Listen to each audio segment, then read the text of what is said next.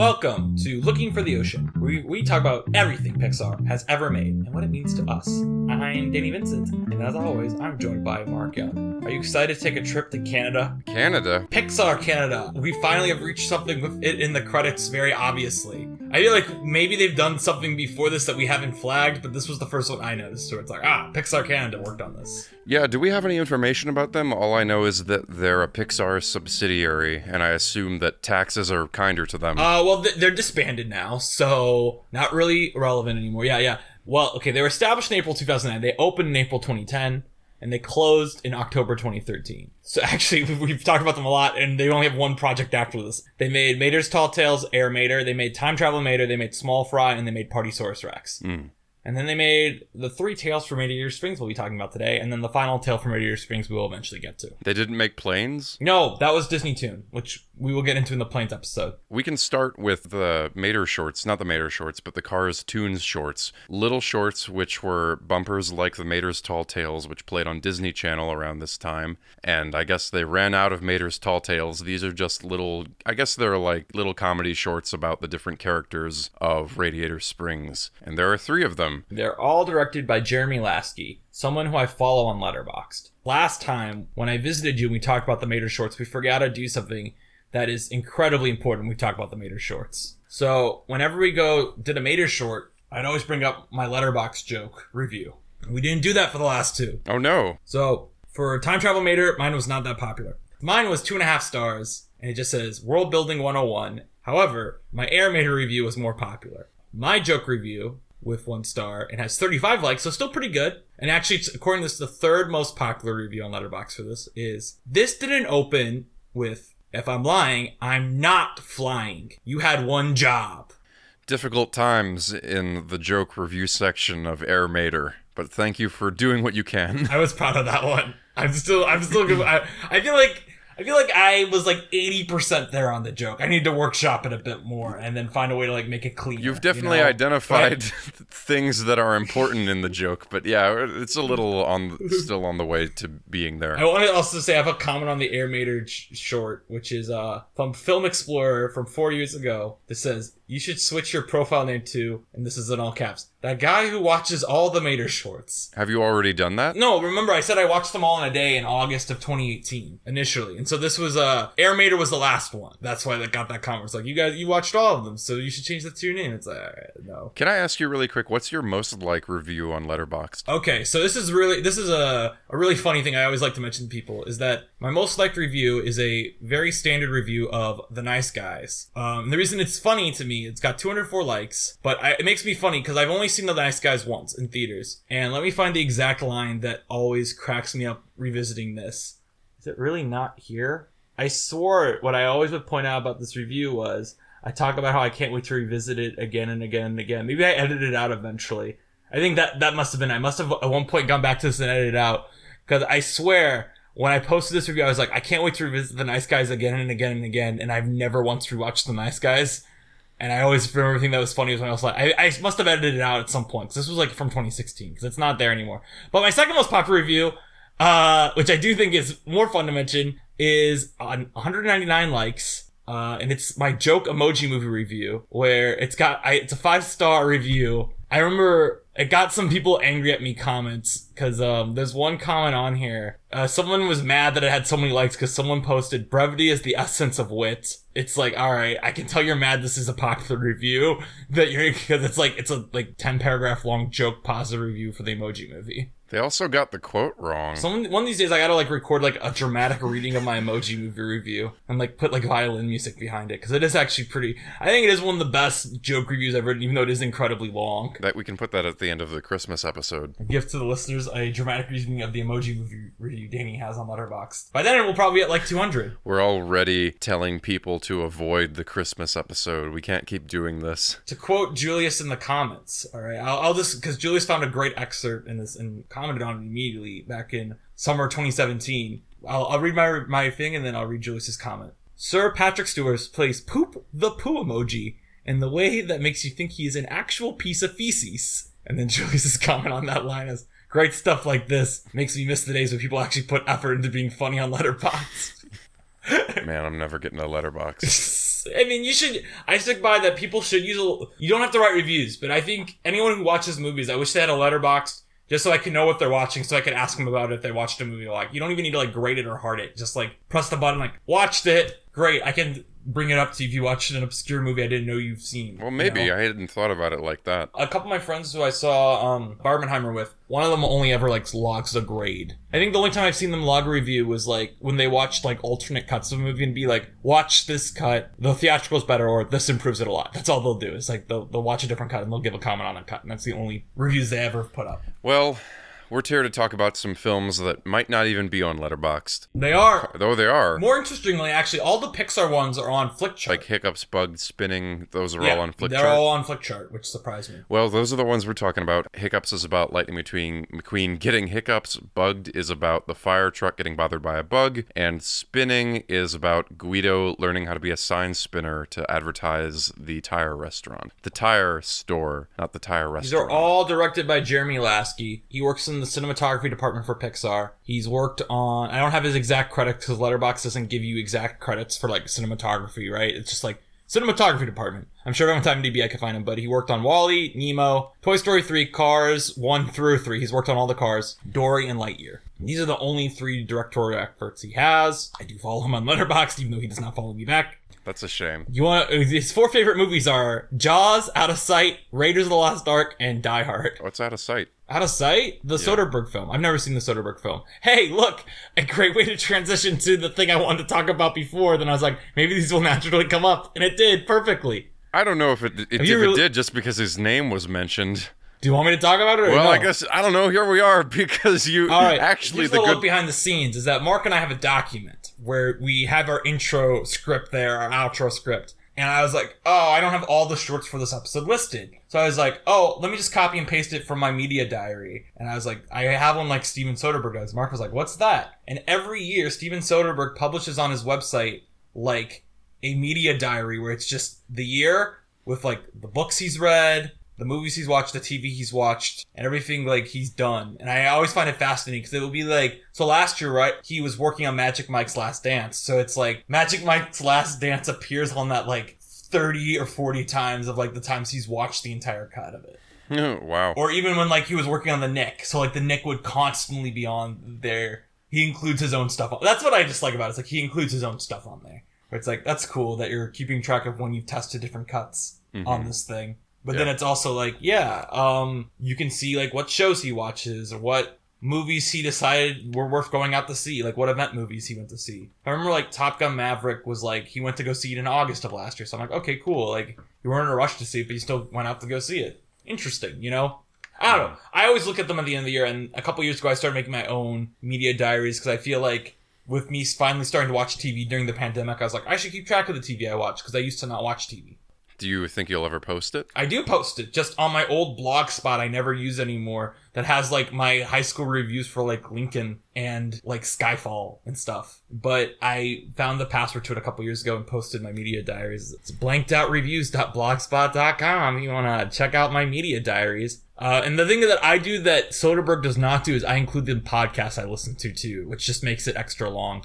Well, we might talk about high school things later in the pod, but do we want to get these Cars tunes out of the way? I say that we first rank them. We both give our 1 to 3 at the same time. Hold on, let me open up my ranking because I don't actually really remember like where I fell on these. Didn't you watch them like 10 minutes ago? Yeah, but they all kind of blend together on like the other shorts we watched. All right. Are we doing best to worst or worst to best? I think we should just do best to worst, but just like list them quickly. 3, 2, 1. Spinning, bugged, hiccups. Bugs. All right, really? So we agree spinning's the best. Yes. All right, cool. What flips you on hiccups and bugged? I have a very strong fascination with the Pixar world and how they use their mouths. I mean, the Cars world and how they use their mouths. So Hiccup at least touches on that to an extensive degree. So that pushes above the edge of Bugged, which is a short film that could exist in any world and does not really need to be about a fire truck. I think spinning is easily the best because Guido is always a great character, so... I am partial to spinning because, as I've said many times, I always love it when they 3D animate juggling, and I think it's fun that they developed a little act for him, and I think it's nice that it has like a clean, beginning, middle, end, and Hiccups and Bugged... Well, Hiccups actually has a solid-ish ending. Bugged does not have a great ending. I would rate Bugged higher than Hiccups because I think for me, in my movie watching diet, I am just sick right now of the cars having mouths thing. I go back and forth on this, I think, as we watch Cars 2 and everything, The more time I spend with the concept of the cars as people, I am at times open to it, and at times I'm sick of it. And I just watched it on a day that I think I'm sick of it, so I'm just not interested in how they drink or work. I think this short doesn't really explore it in an interesting way. Like, yeah, he gets hiccups, but again, why couldn't this have just been a short with things that aren't cars, and then it could have had an actual joke instead of them just being cars? I feel like the novelty is really wearing off for me. I would agree, but I'd say Bugged has the same issue. I think there's nothing about Bugged that's like, it's about cars. If anything, the one thing I have for Bugged is that, like, it really nailed, like, flies around me, I don't see where it is, this is annoying. But the question is, am I going to enjoy something that gives me that experience? Probably not. You need to realize it's really more to me like Hiccups is like just a pure neutral level to me. Bugged is a little bit lower just because it's like, this is kind of annoying me. I think Bugged pulls ahead for me because it has that moment of the fire truck realizing that he might have killed the fly and feeling bad about it. And I wasn't expecting one of these Cars tunes to tackle one of those human contradictions. That's what makes it more exciting for me. Yeah. I think I was glad that they tackled mortality. It was the mortality of bugs. Do you think there's, like, car reincarnation? Well, there's probably nothing but reincarnation because of the car. That's what Cars 3 should have been about, like going to the dump. They're so not about answering the big questions. And in Cars 2, they weren't even about, like, exploring car culture in a neat way. I still think that it's cool that we had a movie about NASCAR and going to a small town in the West. I don't feel that way about, like, cartoon London or fake France or anything like that. Cartoon London has him being the bomb. I had a thought while watching Spinning, which does relate to, like, these, the Cars world universe, that in a way, spinning a sign, I feel like, is something that would grab a crowd, because cars don't have hands. And that was my general thought while I was watching this. I was like, oh yeah, this is probably a really cool show for them. That Guido is good at this. He's the only car in town that, like, actually has those, like, forklift thingies. I don't know what you would actually call as appendages. But it's like, yeah, this is neat. No one else in town could do it. If Mater tried to do it, just be him, like, bumping off his hood. He could probably do it, but it wouldn't be as, like, cool as, like, handwork that Guido's given them. I also was thinking about Everything Ever All at Once doing it, and how I always wish they would utilize the sign spinner world more in that movie. But I remember that being a big part of the marketing, and then it was, like, a one-off gag. And I was like, come on. I would have rather spent more time there than Hot Dog Land. Yeah, but Hot Dog Land was important. Yeah, I know, but it's what the haters always quote. Like, I didn't like the Hot Dog Land. Silliness. I also like that in Spinning, it just kind of has a normal, truthful ending. The other cars watching Guido spin the sign just congratulate him and leave without actually buying anything from the store. And then Luigi comes out and is angry at Guido. And that's perfect. I would agree. There's not really much to analyze other than, like, oh yeah. All my notes on, like, because I have this thing, and I think I mentioned it before, is like, if I haven't seen the movie before, I will actually write a letterbox log to go alongside of my, usually when I put up our episodes, just like, I watched this for this podcast, here's the link, with the grade that, is there before. But if it's something I have never graded before, it's another reason I wanted to delay our Monsters U episode, because I don't believe I actually have it logged in Letterboxd, so I'd like to actually write a review for it when I watch it. Because I don't have it, like, logged there, which is like, I'm sick, so let's not rewatch this movie when I'm sick, because I have never actually analyzed it, So I wrote logs for all these Pixar shorts, and I will also say, I'm pretty sure I have seen Bugged and Hiccups before. I don't think I've seen Spinning, but Bugged and Hiccups, I'm actually pretty sure I've seen at least once. But for both Bugged and Hiccups, I did put for both of them. There's not much to this. I don't really know. I don't know what I'm supposed to talk about here, but there really is nothing to these. There's nothing really to Spinning either, other than, oh, Guido, I like this guy, and oh, cool, they're like playing with the idea of cars. It's like the VeggieTales problem, right? Where it's like, how do you use a haircut brush? You don't have any hands, right? It's inherently interesting when they actually examine that in VeggieTales, rather than, we talked about this actually in our Christmas episode. Now that I'm thinking about it, how it's interesting in that special where it's like, Buzzsaw Louie has hands, and so do the penguins, and this is a bit they could never do with the vegetables usually. That's how I feel about with spinning. Guido is the Buzzsaw Louie. I'm skeptical about how interesting that is, but I can't remember if I'm contradicting myself from a previous episode. Right now in my brain, I'm thinking about Mr. Potato Head being a tortilla and how much I hate that, and it's clouding my memory. I can't remember if I've ever been more open to the idea of them having hands. I also think, though, like, in spinning, it is kind of casual. It's just, like, it's something where you think about it, you're like, oh yeah, of course there'd be a crowd surrounding this, but also it works just as a gag, like, oh, people like Guido, and this is a cool show, you know? It works either way. I think it's just perfect and contained. It's not trying for anything like the bugged short, which I think fails at the end because the bug that was let live comes back with all of their friend bugs, and there's a question of like, well, why did the bug return after it almost died? And it doesn't have the ending of Hiccups, where the police officer car gets hiccups and then Mater tries to kiss him because he thinks it'll cure his hiccups, and it seems like... It just seems like a weird, like, loaded moment to end the short on. They kiss with lips, with mouths. Did you have anything else you wanted to talk about with these? Cars with mouths too. Cars with mouths tunes. Cars I with love mouths that. 3. What's the name of the show right now? Title. Cars on the Road? Cars with mouths on the road. Well, should we move on? Yeah, we have much cooler things to talk about, which... Mark, I'll call Mark out for this, is initially we're only going to talk about Omelette, because Omelette was the only thing that's actually listed on IMDb. Do you want to say her name? Because I'm worried I'll butcher her name if I... Oh, yeah, I had to find something with her saying it. Let me look at it again. Madeline Sharafian. Yes. The only thing that was on her schedule was Omelette, which is one of her student films from Cal Arts. But Mark found on her Vimeo she also has the one before Omelette and the one after, which is the Mew-sician, Muse, like a cat, and Acorn. Can I ask really quick, where did you find Omelette on IMDb? Was that on her page, or it's on her page somewhere listed else? as a director, I believe. Oh, okay. Yeah. I've heard that Omelette has gotten more publicity and it's more well known, and I cannot figure out why or where, but it definitely seems to be the case. I mean, I think Omelette's the best of the 3. Yeah, well, I agree with that, but I also am just kind of... I really thought that the Mew-sician was really cool, and I thought it would be a great thing to, like, show students, so I don't know why that's not well known. So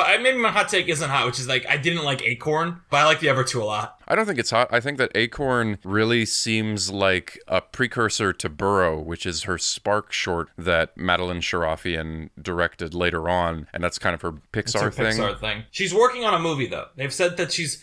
Again, you know, Pixar always has like a bunch of feature films in development, so you never know, like... until they announce it if they're actually fully committed, but she is reportedly working on something pretty hard. And I really hope it includes this art style, because everything she's done is in this art style, including, and we have a thing here where we don't really like to do detours of shows, but I've never watched this show, so I wouldn't mind watching a couple episodes that she's written and directed, if we want to put that in eventually as a detour. But she's worked on the Cartoon Network show We Bare Bears, which I've seen footage of that show. I'm like, yeah, that makes sense. Like, she's not a creator on it, but I'm like, yeah, her art style fits right in with that show. It's wild. I couldn't find anything else about this, but apparently she was on that show for a very brief amount of time before going back to Pixar. And it seems so wild because once you watch these shorts, I kind of thought she invented We Bare Bears, but, you know, obviously not. I think it would be really interesting if we had a detour to someone who like made an entire Cartoon Network show. You know what I mean? Not like, not that we were going to like become a We Bare... It's like how I joked way back when, it's like, you know what we should do? We should, do episodes on each season of Buzz Lightyear of Star Command. And I was like, that's actually a terrible idea. We should not do that. People like We Bare Bears. Yeah, so. I've heard only good things. And I think the vibe of them is kind of like her shorts also, where it's kind of like, you know, a nice little slice of life thing where it's got this cool animation. Obviously, We Bare Bears is at a TV level of animation, so it's a little cheaper than what her Cal Arts projects or her Pixar projects going to look like. But anyway, I do hope when she does her film, I hope she and, I don't have this director's name in front of me, but the Kitbull director, I hope they're also kind of in this traditional animation vibe. Because I actually do think Pixar could get away with it. Because, you know, I mentioned on this podcast before, but now Disney has confirmed it. That Disney is happy with Elemental. They put out a press release and everything saying, this movie was a success, we are going to make a profit. Look at how well it did. We are happy with Elemental. Well, no, because, there was this huge narrative after, and we talked about this before, there was a huge narrative after opening, like, it bombed, Pixar's doomed, and now it's made more than Indiana Jones, and made more than, it's making, like, a lot more money than a lot of the big movies this year that were on Disney's plate. It's going to make, there's a decent chance of how it's playing in, I don't want to say this for certain, because I don't have the Japanese charts in front of me, but I believe it's already outdoing, the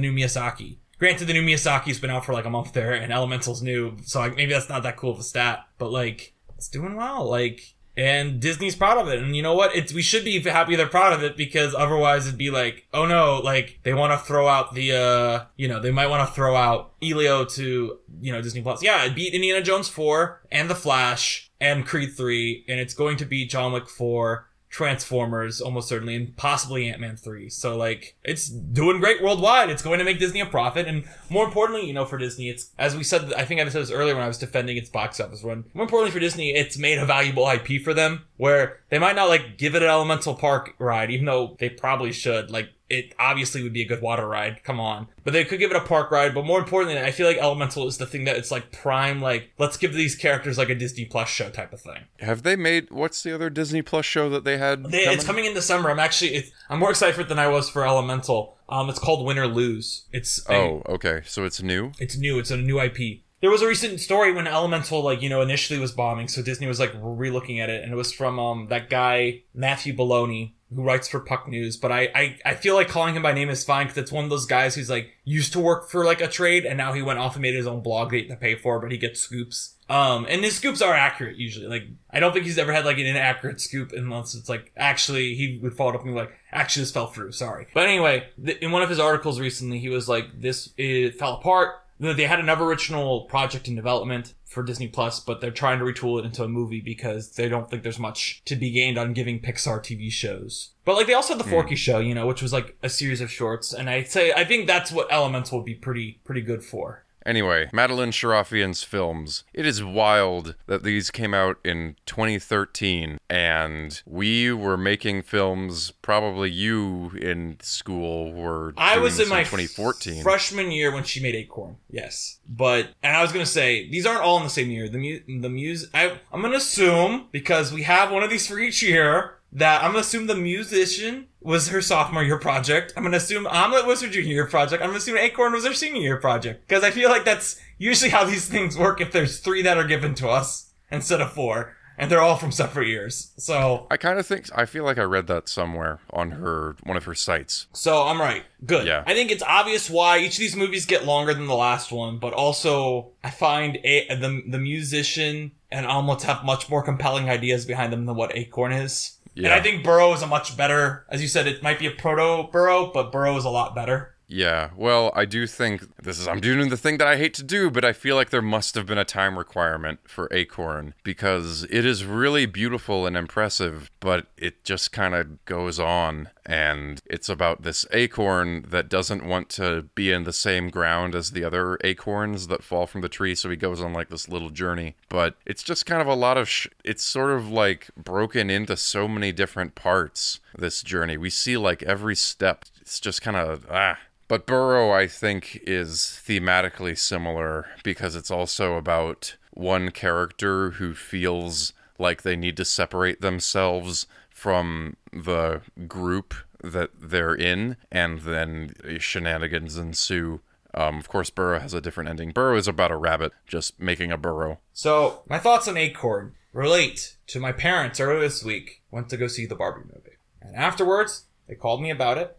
Actually, I called them, and they sent me the voicemail, and then they called me back, because obviously I'm curious on my parents' take on the Barbie movie. They both liked it. My mom, as I expected, thought it was a bit preachy, but she still liked it. She actually had one point that I thought was correct that I won't get into because it's kind of a spoiler. At one point she did say, I feel like if I was a man, I'd be offended by it. I'm like, well, I'll tell you, as a man, I'm not offended by it, because the Kens are dumb Ken dolls, and there are no normal men in the movie that are treated dumb. You know what I mean? There are no normal men in the movie. So there's no reason for me to be bothered by this. But the thing is, she gave all these things and she's like, I still liked it. But the reason I bring this up is because my dad's opinion on it was, I think the emotional part of the Barbie movie is Barbie. I think the idea of a doll falling in love with humanity and ultimately ending up where she does at the end of the movie to be incredibly moving and makes me want to cry even talking about it. And I'm sure I would be crying talking about it if I was being specific, but I'm also being vague because, of course, this movie just came out still, and I feel like we're still in like the area of like, don't spoil Barbie, don't spoil. Some people just haven't made it out to it yet, which is like, it's fine. But my dad was like, I was very much emotionally connected to the mother and the daughter and her dealing with her being in middle school and like reconnecting over old Barbie dolls. And I was like, that's interesting, because I haven't heard anyone my age say that. But I also am like, okay, I guess I should have guessed my parents weren't going to connect to like the metaphysical, metaphysical is probably not the right word, but like, how would a toy actually react when confronted with humanity? Of course, my parents aren't interested in that. They are interested in like in a mother-daughter relationship. And all this relates to my opinion on Acorn, because with Acorn, I'm just like, I don't know how in the world I could ever relate to this Acorn trying to find the right place to grow up to be a tree. I just find that completely like uncompelling on every level. In the way that you find Barbie's story compelling though? I do find Barbie's story compelling, but the difference is, well, I'm just saying that like, okay, so for my parents it's like, okay, that makes sense why they would never connect it. To me, it's like specifically like comparative criticism here. One of these is like a dog taking care of his owner.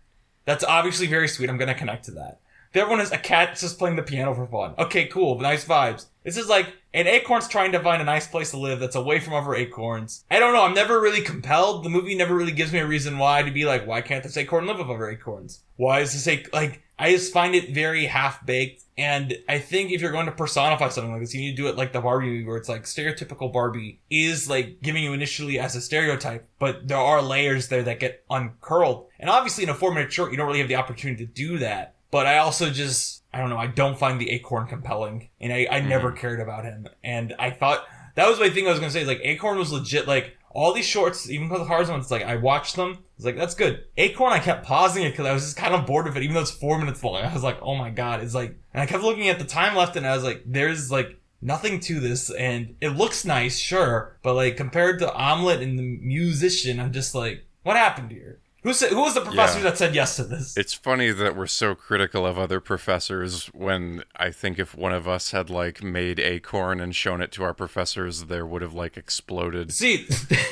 like when the Ark is opened in Indiana Jones. Maybe. But I also think if our professors had seen Omelette, our project from the year before, they would have been like, downgrade, your last year was better, That's really the whole thing to me, is like, you hope student films get consecutively better, and this is like, not like, very clear, like, alright, well this one, you peaked last year. Well, it didn't peak, but there's still enough promise in Omelette and the Mew-sician that I wouldn't write someone off from Acorn, I also don't even think Acorn is that bad. It's just kind of boring, and it looks nice, but... I mean, it is not as entertaining as the previous two shorts, but I think Acorn, just to give a defense of it, I think Acorn is more ambitious.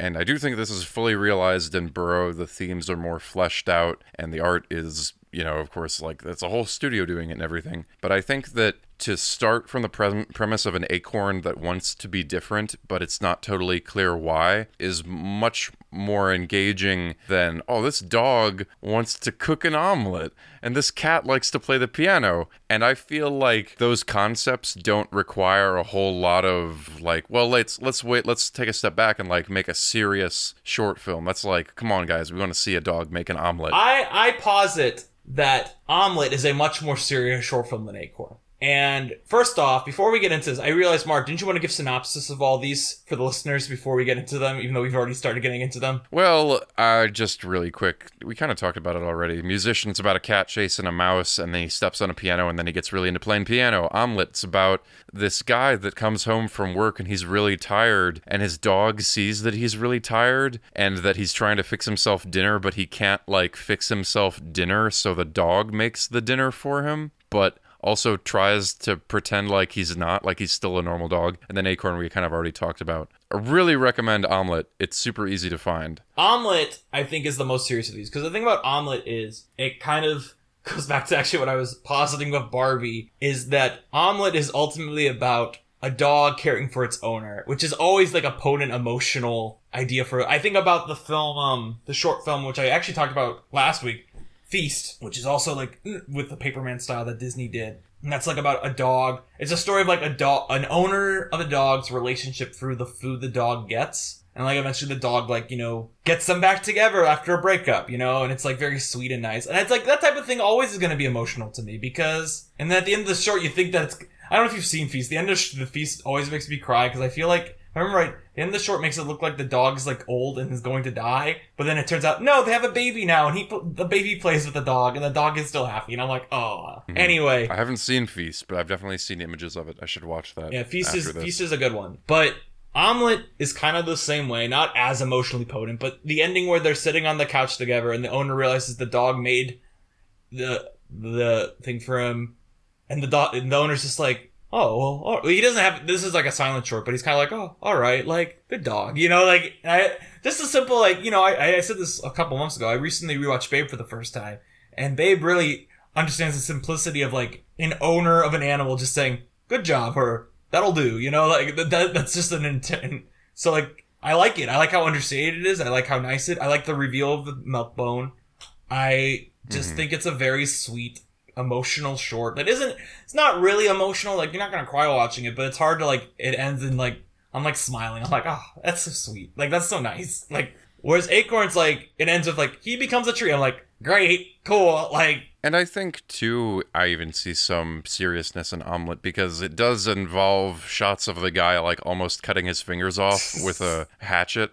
or cleaver or whatever before the dog steps in to save him. And it does seem like there's this darkness in the man's life that is never really explored, but is definitely there. But then the dog cheers him up, which is why we love dogs. Yeah, everyone should just watch this short because it's really impossible to explain how much happens in it. It's really a nice vibe piece also, too. All these are, well, Omelette, I said Mew-sician is a vibe, but Omelette is also like, it's got danger to it, but it's also just like, oh, cute dog. Yeah, Steven Universe is there too. I feel like also I was gonna bring that up too, because we mentioned it before on the podcast, like that Kyle Arts criticism of like how like Star vs. Evil, Steven Universe, Gravity Falls, that entire era all had like this thing that the internet calls the Kyle Arts style, and here we watch a short film from Kyle Arts at that time, and sure enough, that style is kind of here. And I think actually We Bare Bears also follows that style. But again, I don't actually mind it. I generally like it also in student films more, where it's like there's a roughness around the edges to it. And I also think Burrow kind of goes away from it. I didn't mind whenever, I mean, I wasn't even watching cartoons at this point, but I didn't mind when everything looked like Dexter's Laboratory. Yeah, I mean, Omelette is just fantastic. And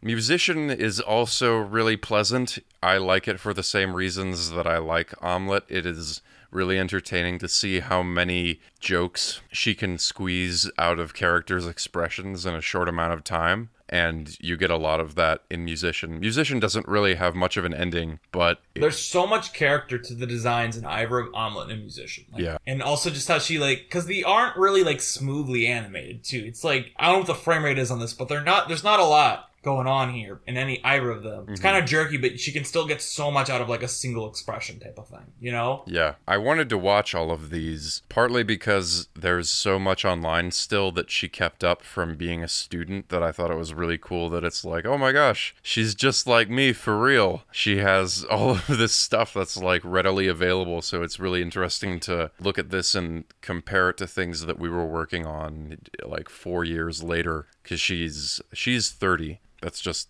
a fact that pops up on her IMDb. She's 2 years older than me. She's got an Oscar nom. Well, she was also working at Cartoon Network while she was in college. That makes sense. Also, this is like, again, early 2010s where it's like, yes, Cartoon Network is like ruling, you know, like, you know what I mean? Like, this is Adventure Time, regular show. Because, again, when she's in school, that's those things. And then We Bare Bears is when I'm in school, and it's like, I miss that. So it's like, or Steven Universe Steven Universe is actually really the cutoff for me. I never watched Steven Universe, you know? Whereas if it had come out like a year earlier, I'm sure I would have watched all of Steven Universe. Yeah. You know? I remember I watched a little bit of Adventure Time, and I haven't really been able to get into Over the Garden Wall as much as other people have. I love Over the Garden Wall. Yeah. I have these things where it's like, I used to watch things every year, and then I reached a point where I was like, 1 year I was like, all right, so time to take a break. And that was me 2 years ago for Over the Garden Wall. And like, I think there was a time where the first Spider-Verse movie, I'd watch it like every Christmas. And then I was like, all right, time to take a break. I feel like this Christmas might be that for the Muppet Christmas Carol, but we'll see. I'm not quite there yet for the Muppet Christmas Carol. I'm curious about, I couldn't find any interviews about this kind of thing, but I'm very curious about what her feelings are that of all of these short films which she has available on the internet, she has Omelette as the most well known. And obviously her things are all like way more high profile than our things are. But I feel this way about my own stuff that I've produced. I'm actually like most happy with stuff that was kind of made in the middle of when I was getting a film degree, and it was very casual. And now that's the stuff that I can look back on and like not cringe about. None of these are cringeworthy, which is very like, wow, she's got something. But for my own stuff, I just think like the least cringeworthy thing was something that happened in the middle of that whole journey for me. Just something that I felt really confident about. You just reminded me of, and I'll allude to it, I'm not gonna say what it was, but you just reminded me of my first student film, which is something that is buried to the recesses of time and hopefully will never come back. Because it was probably accidentally offensive, definitely thinking back on it. But I also think about the only film I've ever made. I have 2 films on my my YouTube. One of them is okay and was for a class, but then there's another one where it was purposely kind of shoddy, but not like other purposely kind of shoddy films that I'm sure that the way I'm emphasizing this means Mark knows exactly which film I'm talking about. Mm-hmm. Not like other purposely shoddy films. One where I was just kind of like, I don't care about like the white balance and stuff. Let's just shoot it and go. But we're still going to do... We talked about this before. We're still going to put, like, Ghost Billy Wilder in this. And, like, stuff like dumb special effects shots in this. And then, but also we're going to have it be, like, something where we didn't bother to ADR Julius. We'll just use the camera audio because it's funnier that way. Like, stuff like that. But, like, I don't know. I look back at some stuff I did in college, and I'm always like, I don't know. I think some of it's fun and stupid. Like, I don't know. I can name stuff I'm proud of and stuff I'm not proud of. I know what I'm not proud of that we worked on together. Another very ambitious one that, you know, should be burned, but I actually don't think that if it's not, like, actually offensive, I don't think you should delete things that you made when you were younger, because I think that if you ever become really good at something, it's good to have that record online. I just am thinking though of what did someone once call it? Someone called that film once, wow, I'm glad someone made the White La La Land or something like that. But I don't know, because I think if I remember right, you know, I didn't really make films that much in college. I like pretty quickly shifted over to like acting and stuff. I want to get a copy though of that student film I starred in for movie MCM. The one that Dan Hydorn directed, who I can mention by name because he's guested on this podcast. You should call him up. Can I get a copy of that? Yeah, I really should. I'd be like, have a copy of that? Because I did once act in a student film, which was an unusual experience. Because normally when I acted in something, it'd be something like a Rushmore thing. It was very quickly put together, and like I purposely was not trying to be good. But then I tried to give a good performance in that. The thing about also my performance in that is I don't think it's conventionally good, the Dan Hydorn one.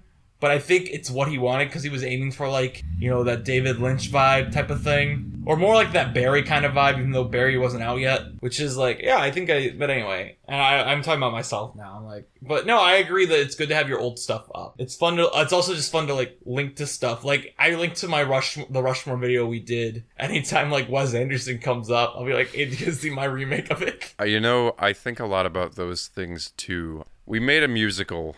And I feel like when that was made, I felt like I needed to have a lot of control over it. And this is a film that I made with Danny and Sarah. But I just remember feeling like I had to have a lot of control over it, because this was kind of like one of the last things that I made in the film program before switching to a theater major. And I feel like at that point, I had so many weird experiences with film. And I was also just kind of falling out of love with the program. It's really wild that before I was in the program and after I was in the program were my strongest feelings of like, what the fuck was I doing? But like in the program, there were all of these rationalizations that I made for myself. And of course, like I like making movies, so like doing that was fun. I felt like I needed to have so much control over it. And I feel bad about that because I feel like I was a dick to you and Sarah. No, I would definitely say if Sarah was here, she'd be more like adamantly agreeing with you right now, because I didn't remember that project, and I remember Sarah was just getting annoyed. She was getting credit for like lyrics, and she was like, I did not write all of this, don't give me this credit. or something Yeah, like that. I don't know. I don't have any like excuses that are, worth anything. It's just funny to look back because I do think that things that we made, I'm thinking of something different when I think of like a film that I enjoyed making and that I still like go back to just to be like, oh, this doesn't like make me want to claw my eyes out. But I'm thinking about that's me with Shit in a Can. I love Shit in a Can. I think it's great. There's just something like there that you just understand, and I feel like things that we made like the Rushmore short, and even when I'm thinking about when we shot that Finding Nemo remake, I have like fond memories of that as well. And I think in both of those cases things were out of my control and it was better for the project overall because I mean in those cases I'm thinking specifically like other people were doing cinematography and stuff like that. I just think it's much easier in that situation to respond to something emotionally because you're being presented with it and you don't have like stake in it. To tie this all back to what, this show is about, and it's not just about our backstories, but it kind of is. I think that it's interesting to see someone make such accomplished student short films like these animated ones are, but then go on to make something like Burrow. And then you see Burrow with the power of a studio behind it, and then you really do see like, okay, this is like a rounded piece. You can tell that there are multiple voices which have come together to make this story, which feels like a complete story and a complete world. It's interesting to talk about like our student films in a way, because to me, maybe you disagree because also you were there a year longer than me, so I don't actually know how your final year was. But to me, my student films are my first 2 years of college. There's a couple of our stuff in there that's like our collaborations, but like the actual student stuff that was like designed to be filmed was like stuff like the furthest I got on like the serious filmmaking track was my short film Raccoon Bro, which is like a purposely bad musical type of thing. Not like, okay, let me rephrase. It's meant to be like a sincere story where people start singing badly at the end of it because it's kind of funny that they're bad singers, but that's also how things naturally are. But after I did that, I switched over to theater, but the reason I bring this all up is that, to me, what actually is something to track my progress on is something that isn't available to everyone, and that is the development of the plays we wrote. And how, the first year I was in the Big Muddies, which I'll explain very briefly for the listeners who might not remember, because I'm sure we mentioned it before, but also I don't think it's come up for a bit, is that we all were in playwriting, and the way playwriting worked at our school was, after one undergrad course, the only options were you taking the grad courses where you had to put something new on every month, basically.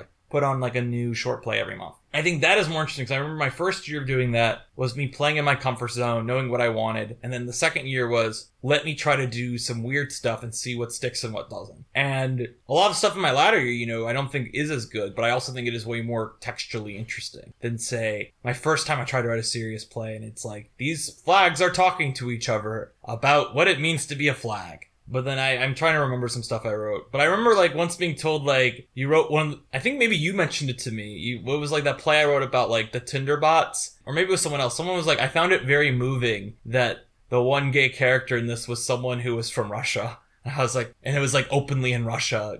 And I was like, oh, well thanks. I didn't really think about that, but thanks. I don't think I said that. I also don't think it was you because you were in it. I think it was someone who saw it. Sorry, go on. I didn't mean to cut you off. Which Tinderbot was I? I think you were... No, you were the person who's like, no, bro, here's how you spot him, okay? And because the joke of it is that you would respond to these people who walk up to you, seem normal, and just say to them, please enter your credit card information into you. And if they just responded back, please enter your credit card information, that's how you know they're a bot.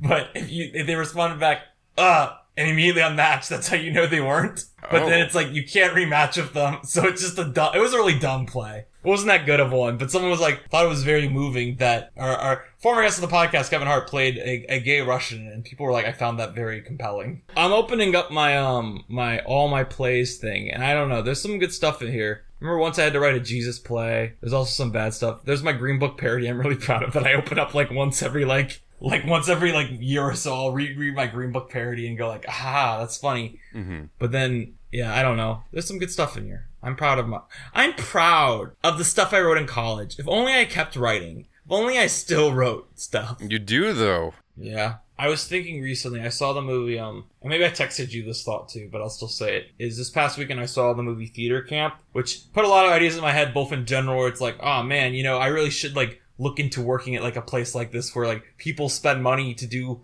cool stuff with you rather than like you just get every single kid, you know what I mean? Like, well, you know, like, you know what I'm saying? I'm not bagging my job too hard by saying that. But then also I'm watching it and I'm like, I have thought this since I saw American Vandal season 1, but if like I could write any like indie screenplay and give it to someone that could possibly get it like produced $1 million, like something that would cost like $1 million, $2 million tops, I'd like try to find Jimmy Tatro and write him something. I find Jimmy Tatro to be like the most talented, untapped potential of comedic energy right now since American Vandal season 1 came out. Because he's in theater camp and he's hilarious in it. Mm-hmm. And he does this thing in theater camp where, I don't know if you know what the plot of theater camp is. It's like, there's a theater camp and Amy Sedaris runs it. But unfortunately in the first scene, Amy Sedaris has a seizure at a production of Bye Bye Birdie because of the strobe lights. And she gets into a coma for the rest of the movie. So Jimmy Tatro, her son, who's like a crypto bro, is being put in charge. But he's not like a harmful crypto bro. He's just an idiot because he's Jimmy Tatro. You know what I mean? Like, Jimmy Tatro always plays like the harmless idiot. And he's like put in charge of the theater camp and he doesn't understand it. But like Ben Platt and Molly Gordon are like the 2 lead counselors at the camp. And every year they put together an original play. And that year they're putting together something like a tribute to Joan, who Amy Sedaris plays. And there's a part of it where like, you know, Jimmy Tatro's just being an idiot the entire time. He has a really great line in it where he's like, someone does what's that song by Post Malone that's like Something Better or So Better or something like that? I know what you mean, but I can't think of it. Someone sings as like their audition song, and that's like the first time he like goes like, oh yeah, this song. Can you do another Post song? Like, and he names like another Post song I don't know the name of. He's like, or that one from the Spider-Verse soundtrack. And I to me that's always funny to me is if someone like in a movie, if someone goes like, that one from that movie when it's like a huge hit outside of the movie. Cause I don't think anyone like will ever say, oh yeah, that Post Malone song from Spider-Verse, instead of just saying Sunflower. I just find it anyway. I don't know. I actually feel the opposite way. I know it as the song from Spider-Verse. I felt that way when it played at a wedding I was working at a few days ago, and I was like, why do they have the Spider-Verse song at their wedding? Okay, but I still think also the delivery of the line being like, oh yeah, man, can you, like, also in the context of being like an audition for a musical, being like, do another Post song, like, this song or the one from Spider-Verse is just really funny. But anyway, there's a moment in the movie where he walks into one of their practices of the show, and it's the scene where like his mom finds him as a baby, like not finds him as a baby, but like sings to him about like the baby version of like, I'm going to make a great world for you, and he just starts crying. And I'm like, man, Jimmy Tatro, bunch of untapped talent there. Anyway, all this to say is like my one thing right now, my idea for play is like, since I know there's not going to be a lot of boys there, maybe I write something that's for Jimmy Tatro and just say, here, you can use the, like, you know what I mean? Like,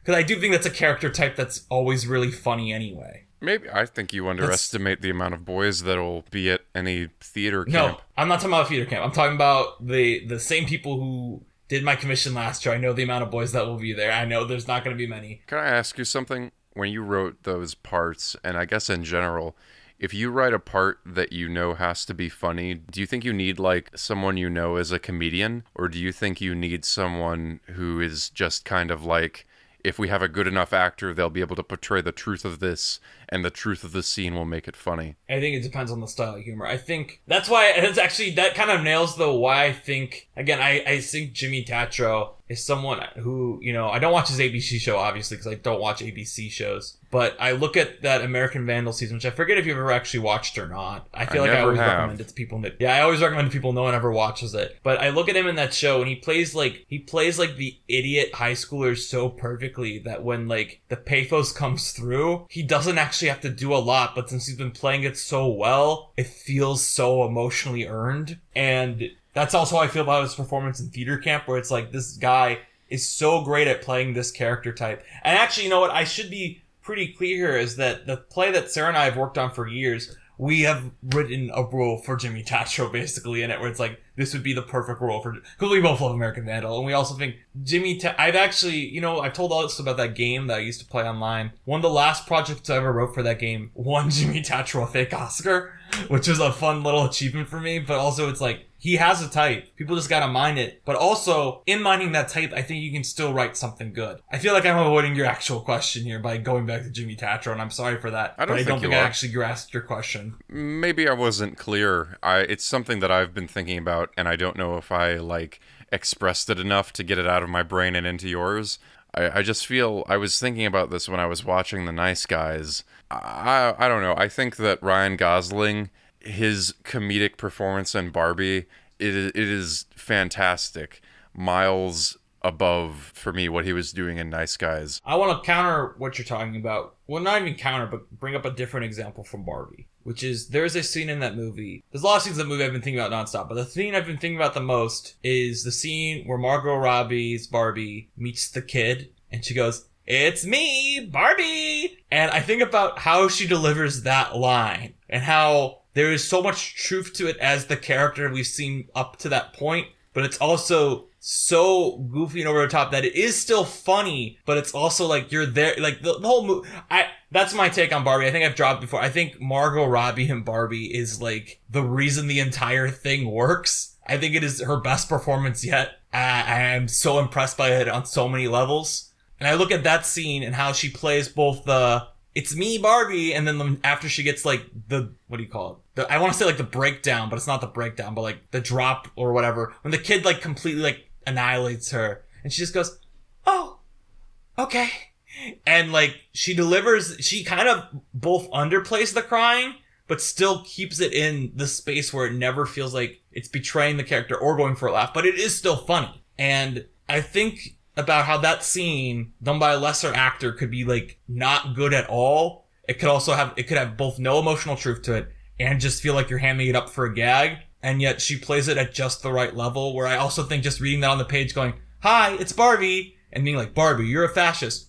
Oh, like that on the page probably isn't that funny, but as it is to me, that is like, I point to that scene as the reason why the whole movie works. So like that is the epitome of why the Barbie movie works, is that sequence. I've also made this joke. I don't think if I made it on the podcast before, cut this out. I definitely think that should be here. Like if she gets an Oscar nom, that should be her Oscars clip. Like, you know, the "it's me, Barbie" and the "oh" and walking away crying. Like that is her entire performance right there in like 30 seconds. Yeah. And I think about that and how well motivated it is. And there's a lot of other jokes in the movie, specifically for Mark. I think all of Ryan Gosling's jokes, even though, yeah, I agree he's giving a very well motivated performance, I think all of Ryan Gosling's jokes are still like jokes on the page.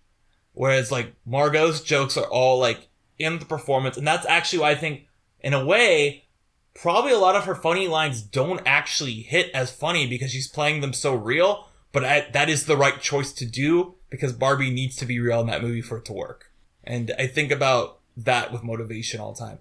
As for me as a writer, I will remind you that currently these commissions I've been doing are for middle schoolers. So this is not me harshing on the kids too much, but you can't really rely on an actor on a middle school level that's not like a private school to like, you know, really fix your work. So you just gotta try to be tight on it, I feel like, anyway. I will say there is, and I've mentioned this before, there was one joke a kid added that I was like, that's brilliant. Why didn't I have that in there? So actors will still surprise you and still give you something good, even if you think nothing. I don't want to sound like I'm bashing the kids, because the kids were good, you know? But it's like, I think about like back in college, right? When we would write like these big muddies where it'd be like, here's the I always talk about this play, because I think this is my best play I ever wrote in college. 2016, Donald Trump is elected president of the United States of America. It is a dark day for all of us. But luckily for me, I turned in my entry the Monday before when I thought he wasn't going to win. So the theme was the movies, and most people's big muddies were about like how doomed we were and like how celebrity led to a demagogue being elected president. And then mine was about a couple whose anniversary dinner was on the night The Force Awakens came out.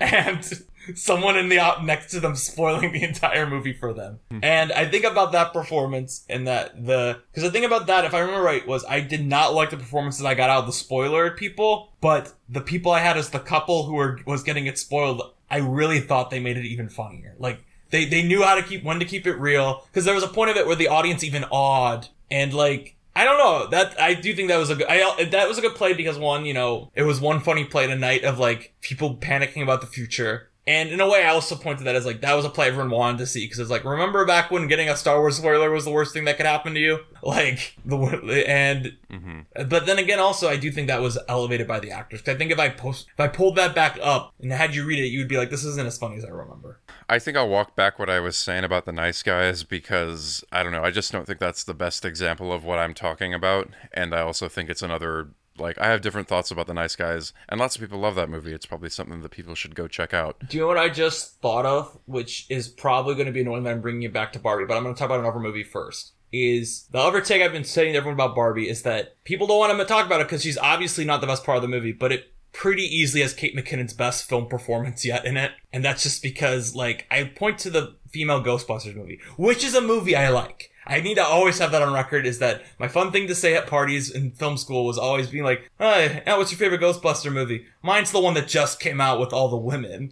Because they would get people, it would always bait someone to like an argument where I was like, nah man, the new one's better though. Because I think I have them both at like 6 out of 10, so I'm like, well, they're the same thing. It's more fun to like pick the controversial thing. Mm-hmm. But as much as I actually do like the female Ghostbusters movie, I think Kate McKinnon is very forced in that movie. I think she's constantly kind of mugging for the camera. There's no internal life to her character. I look at Leslie Jones in that movie as like actually a good performance. Because she is doing her Leslie Jones thing, but it's always like in contrast to Melissa McCarthy and Kristen Wiig, like because you know she's the person who doesn't know ghosts are real. So they're always like, oh, it's a ghost, and she's like, what are you talking about? There's a ghost there, you know? And like Leslie Jones is good in that movie. This was something people complained about at the time, and I think it was valid, is like, you're gonna reboot Ghostbusters with all women. Great, cool. Don't put this as progressive if, once again, the only person of color character is the one who isn't a scientist, right? Like how in the original Ghostbusters, they just hire Ernie Hudson, right? And that's basically who Leslie Jones is in this. She's someone who like spots a ghost, doesn't believe it, but then calls them anyway. And then she joins the team that way. Should I watch the new Ghostbusters?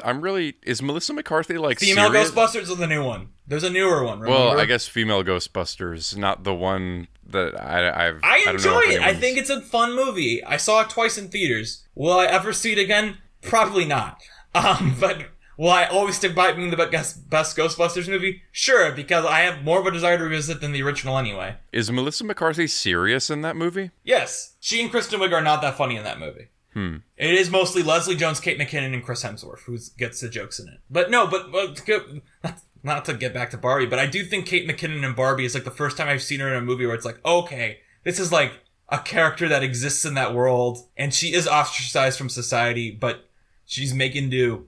And like, I really enjoy her performance in Barbie because it felt like she finally tapped into like something where it felt very lived in, whereas normally when she's in these studio comedies, so I can list some other ones too, but like most of them are forgettable, where she has this role where she's in it and she's just like the goofy friend, and like she's weird and she gets one-liners, whereas in this it's like, nah, that's like she's Morpheus, right? Like that is the joke. She's Morpheus in the world, but like she's also like pretty chill. I don't know. I really like her performance in Barbie, even though obviously she isn't someone like you leave out the movie and like, oh yeah, Kate McKinnon was great in that. But you think about it, you're like, yeah, that was probably Kate McKinnon's best film performance because she actually found a real truth to that character. And again, hearing Kate McKinnon's playing weird Barbie immediately sets you up for expectations. Like, oh, she's gonna ham it up, you know? Like, why wouldn't she? She's playing the weird character. And then you see it and you're like, oh no, there's actually like a very sweet heart to that character, even though it's obviously not the focus of this movie. Whereas in Ghostbusters, she should be like the heart of the team, and she's probably like the worst part of female Ghostbusters, honestly. Dang. But at the time, everyone liked her because it was like the first time she was doing her thing in the movie. But now it's like she's done that in everything since then when she's in a movie.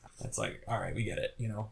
One last thing to say to bring it back to these shorts. I like the bit where the dog is sweating at the water bowl. Good visual gag. Like that, we cannot list every second of Omelette, which has a great visual gag. Everyone's just gotta go watch it. I just wanted to mention the sweat drop. I just wanted to mention the sweating. Yeah. No, I mean you're right too. It's just a great short. All right, what are we gonna give these? Well, I had a good time. At Looking for the Ocean, we often give things to things. Like, other podcasts will give grades. Or shit. I never do this. Other podcasts give grades, but we give things to the movies. Yeah. Like physical objects or experiences or something like that. I liked all of these pretty well, and I'm gonna give them a... Even the Cars ones? I thought they were totally fine, and I had basically the same watch experience as you, as I was just kind of plugging along until I got to Acorn. But still, possibly a new director...